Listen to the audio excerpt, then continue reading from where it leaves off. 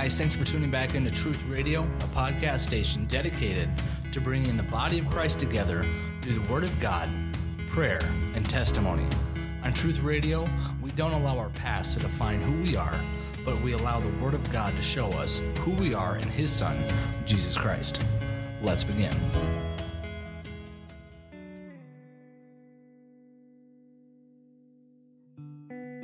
Hey, welcome back, guys. Today I am joined with Dr. Scott Abrams in the studio here in Willmar, Minnesota. Dr. Scott just published a book called Freedom in the Fight. And so I'm just going to kind of turn it over to him. I want him to pray us in if he's okay with that. Sure. And we're just going to jump start from there. Thanks for having me, Joey. Dear God, we just thank you for this day. Thank you for the time we have to talk about what you've done in our lives. Pray that we would just be filled with you, and that would flow out of us into those listening, that would have just the effect of working out your will in the lives of those who are listening. In your name we pray. Amen. So one of the things I was talking to, it sounds weird calling you Dr. Scott, but that's just Scott's as a professional level, I call. You know me as Scott. All right, so when I was talking to Scott before starting this podcast, it's when you walk into the office, it's like I gotta have a game plan. And I think sometimes not having a plan is the best, because that's when the Lord is just like taking over. But I was talking to him and just saying, hey, this book is a product of your testimony. And so I think to start off with, we're just going to talk about what has God done in your life? You know, what was your inspiration behind the book? And from there. Sure. Well, I'll try to compress it into a reasonable amount of time, the story. But I grew up in a Christian home. I think we grew up. My dad's a pastor. I grew up knowing the Bible. I grew up believing. I grew up in a very evangelical tradition where we celebrated the lost sinner who came to Christ. And in my mind, I was never specifically taught this, but I really kind of developed this idea that Christians were people who used to struggle, and now they're fine. They've met Christ, and now they're saved. It's this one-time thing that happened in the past, and now you're good. And really, most of the adults I knew were really good people, and my parents were wonderful people. And so, I had this model in my mind of somebody might be a drug addict, maybe they've done really bad things, but then they come to Jesus and everything's fine after that. And so that was my mindset, growing up as a child. Of course, in the evangelical tradition, we celebrate grace, and we should. We are saved by grace through faith. We're not saved by what we do. But the temptation, of course, then is to go the other way, right? If I'm saved by grace, I can do whatever I want, and I can live however I want. And that's really how I grew up. I kind of followed my own appetite and then asked God forgiveness later, right? Ask, do first and then ask permission after, ask forgiveness after. And so that wasn't a big deal as long as my struggles weren't colossal or super destructive. Well, then I got to college and drank a little bit, and that was a little bit destructive, but not bad. No real consequences. And I didn't love alcohol. Alcohol was useful, but I didn't love it. But then when I was in my last year of residency, after went to medical school, went through residency. My last year of residency, I had a surgery, and I met Vicodin. And this is an opiate pain medication. And so stop me at any point if you got questions. Okay, no, you're good, yeah. So I met opiate pain medications, and it was magical. I fell in love. It was a wonderful feeling. And I knew that I had found something that brought me tremendous pleasure, and I knew I wanted more. At that point, I did not have access, and I don't really think that I had tremendously addictive behaviors regarding it at that point, but I had it in the back of my mind that I wanted more. So then I graduate from residency, that was medical school. I apologize. That was medical school. Then I go on to residency where I'm an actual physician, and now I've got access, right? And so we've got a sample closet with a medication called Tramadol that a lot of people will not find useful, but for me it was better than Vicodin. And now I had access to this medication, and I was off and running as long as I had access. Yeah. I wasn't an addict. I was a doctor taking pills to make my life better. Yeah, functioning. I was very functional to start with, right? Yeah. In residency, it's a time of pretty hard work and poor hours, poor sleep, and so my sleep schedule got upset. And pretty soon I realized that I could self-regulate my sleep schedule with medications and just take this pill to go to sleep, and then take this pill, to function. And pretty soon you can't function without the pills. And so this began a slow, at the time, spiral downwards. And so then I did okay in residency, no real disastrous consequences, not going to work high or anything. A lot of times in addiction, there's usually people in our lives that kind of notice these small changes in our lives. Did anybody have any concerns for you at this point? Did anybody really know other than you, or was it still hidden? I kept it a secret. Yeah, there were little tiny indicators. Wife wanted to know what these medications were, and maybe I shouldn't do that. I'll quit that, and really meant it. I'll stop doing that, but that didn't last. Of course, that was a lie, and that was probably one of my first indicators that wow, this might be a destructive behavior. If I'm willing to hide it from my wife and lie about it, maybe this is a bad thing. But of course, wasn't ready to address it or to stop. I just in the back of my mind had this thing nagging at me that kind of bothered my conscience. I don't think that's a good behavior. It probably took, I want to say 8 to 10 years, somewhere in that range, to really have to deal with it, to get to the point where others noticed enough where something's going on and it needs to be addressed. And so 2008-ish, I think, 2008, I had to do, and I say had to, I didn't really want to, but if you're a physician and you become addicted to medications and it becomes apparent to people around you, the state has an obligation to step in and say, we need to address this. Right, and so yeah. I didn't lose my job, I wasn't taken out of practice, but I had to do outpatient treatment. And so did outpatient treatment 2008 and then again in 2012. And both those times really was just looking for the easiest way to address the issue so I could get back to work. And in the back of my mind, I had a problem. Yeah. I had a problem, but now I'm good. And there were people in my life that were encouraging this too, right? I mean, you've heard it, I'm sure. There are Christians around us who will say, all you need is Jesus, just you're delivered and it's gone and it's over and you never really have to worry about this again. Yeah. And they didn't want me to relapse. These weren't bad people. These were loving, kind people that were trying to help me. And I truly did need Jesus. That's Amen. It just happened to be that Jesus wanted me to meet some very nice people in treatment who wanted to help me. And I really wasn't listening. I had a problem, I'm done, I'm good, I can move on. Paul had a thorn in his flesh that he prayed 3 times to go away, and God said, no. And why, God? Why would you not take this away? And I know that prayer. God, take this thing away from me. I hate this thing about myself. Just take the appetite. And I'm like the guy that needs to lose weight. And I pray that God makes me hate donuts and love broccoli. Amen. We've all been there. It would be so easy if God would just make us robots and change the appetite. And I've prayed that prayer 1,000 times in my life: is make me a robot, take away the appetite, and then I'll behave good. Then I'll follow you, God. If you make me want to follow you, then I'll follow you. Well, I had it backwards, right?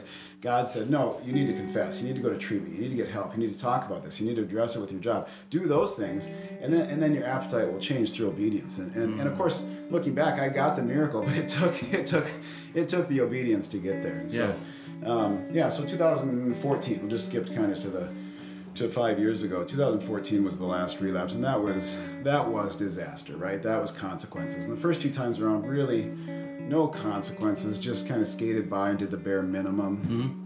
Just to get back to my normal life. And of course, if you go back to your normal life, you go back to your normal life, right? How often do we see this? You don't change anything in your life. You go back, you get out of jail, you get out of treatment, and you just go back to living the way it was, right? Yeah. And so pretty soon I'm back at it. In 2014, it was a quick spiral to the bottom. By this point, I couldn't go to my doctor friends and ask for prescriptions because now they all know. So what do? I'm a doctor. Write your own script? I write my own script. There you go. I had a pen. Yeah. And so this went on for about 3 months before, everyone knows, right? And so this was disaster. This was, you're out of a job, you're going to inpatient, and we don't know how long that's for. My wife, whom I'd hid this from, again, lying, cheating, stealing, deceiving, breaking, destroying trust. Yeah. She's on the way out the door, or rather, she's on the way kicking me out the door, And so life was a disaster, and it took the disaster, it took the pain for me to change. I hope nobody else has to go through the pain, but at the same time, I know that often it takes us painful things to change. It takes the discomfort to be willing to change, because change itself is uncomfortable. Growth is uncomfortable. Absolutely. I knew what it was going to take to change. I knew I had to get help. I knew I had to go to treatment. I didn't want to do any of those things, and so now there's no choice. You're going, or you're not a doctor anymore. And so that was pretty clear. I suppose I could have chosen not to go, but I wanted my life back badly enough that I was willing to do what it takes. And so In treatment, I had it out with God. I mean, God, I don't want to do this anymore. I'm sick of this. I hate my life. I hate who I am. I've wrecked everything I love, and you just tell me what to do, and I'll do it. And I said that to God, and that really was the first time, oddly enough, that I was willing to say that. And God went, okay, now we're going somewhere. There was some surrender. Yeah. Because previously it had just been, you fix it, God, you fix it, you take this, you take this, you make me not want it, and I'll act right, And God was like, you know what? Here's the answer. Luke 9:23. If anyone wants to be my disciple, he must take up his cross daily and follow me. And so what that meant to me was, I have to daily work at whatever is causing me destruction, daily work at abandoning it, leaving it behind, do whatever it takes to leave behind, and I have to follow Christ. Do I do that perfectly today? Absolutely not. I still fail. I'm going to have stuff I struggle with till I die. I may not be using drugs today, but I'm still prideful. I still, have a temper. I'm still selfish. I still want to do things my way all the time. But okay, what do I need to work on today, God? What's the biggest thing causing me misery today? What's the biggest thing distracting me from you? Because that's the whole purpose. Being clean doesn't mean anything if we're not following Christ. What's the biggest thing that's distracting me from you, and what do I need to do about that? And then how do I follow Christ? What do I need to do? Because it's not just the stuff we don't do, right? It's not just the bad stuff we don't do. So I started. For me, I needed to get up early every morning. I get up about an hour early every morning. Before whatever I have going on, I get up about an hour early and I read and I pray. And I started writing. And for me, that turned into a public blog in 2016. And then into this book eventually is what it turned into. And the book is really just that. It's me living, trying to live in faith and recovery, right? So I do not write as a pastor. I really don't even write as a doctor telling you how to do it. This is just me. How am I doing this? And so I'm not saying I'm a perfect example, but I am an example of somebody who's just doing it every day. And that concept of daily is very important to me. I think Luke put it in that passage for a reason. Take up your cross daily and follow me. It's a daily walk. Following Christ, we had to make that decision once, but it's not something that's over. We're not done. We're saved by grace, but James comes along and says, grace without works is nothing. Or faith without works is nothing. If your faith doesn't lead to some change, it's not real. Right. And so that's what the book is. It's just an example of a daily process of working it out. So then when, at the beginning of the podcast, we were talking about, as a kid growing up, you saw this, okay, you come to Christ once, and then you were just talking about how this is a daily thing. So when did that revelation come into you? Was that during the final 2014 relapse, or was it, okay, God, I need you on a daily basis? It's no longer a one prayer, I'm saved. There's my get out of jail free card, but it's more of a daily thing. I mean, how did that relationship look for you? Yeah, it was through that pain. I mean, I had a very real relationship with God, I think. There were people around me, of course, at the time that really wanted to know if I was a Christian, right? I mean, Christians don't act this way. Right. I mean, goodness sakes, what is wrong with you? Christians don't steal drugs to get high, and lie about it. And I had the same question, right? I mean, where was God? I prayed. Why didn't you answer, God? And so this really rocked my faith. I mean, this was that. Okay, if God's there, and I don't think I really doubted He was there, but I really doubted whether or not He cared what happened to me, or just maybe I was, I don't know, doing it wrong, or I don't know. So that was really the process, was the pain. It took the pain to go to God and say, God, I will do whatever it takes. And it took the process to get there, but it really was that light bulb moment that this is something you have to do, okay? I died on the cross for you. Now you have to have some appropriate response. You don't earn that love. You don't earn that grace. You don't earn that salvation. But if it's real to you, if it's worth something to you, oh my goodness, now you need to respond to it. And that itself is a daily occurrence. And so it was that one light bulb moment where I realized in my brain, but again, our problem isn't often a knowledge problem, it's a behavior problem. Right? Yeah. I can know what to eat. I can know all the healthy foods. That's not my problem. My problem is I don't want to eat the healthy food. I want to eat the donut. I want to eat the pizza. And so again, I had that aha moment where it was the knowledge. Okay, now I have this knowledge. Now I've got to practice it. And so that I want to say that took months of going. I have to work on this daily, because when you get out of treatment, you may be sober, but you got other stuff. Yeah. And so, I kind of got out of treatment. Okay, I'm sober. I got this, and maybe it's not such a big deal if I miss a day with with Jesus, and I didn't relapse, right? If I skipped my devotions, I didn't relapse. I was not using drugs the next morning, Yeah. But at the same time, I had other stuff that I was slipping back into, and I had other flaws.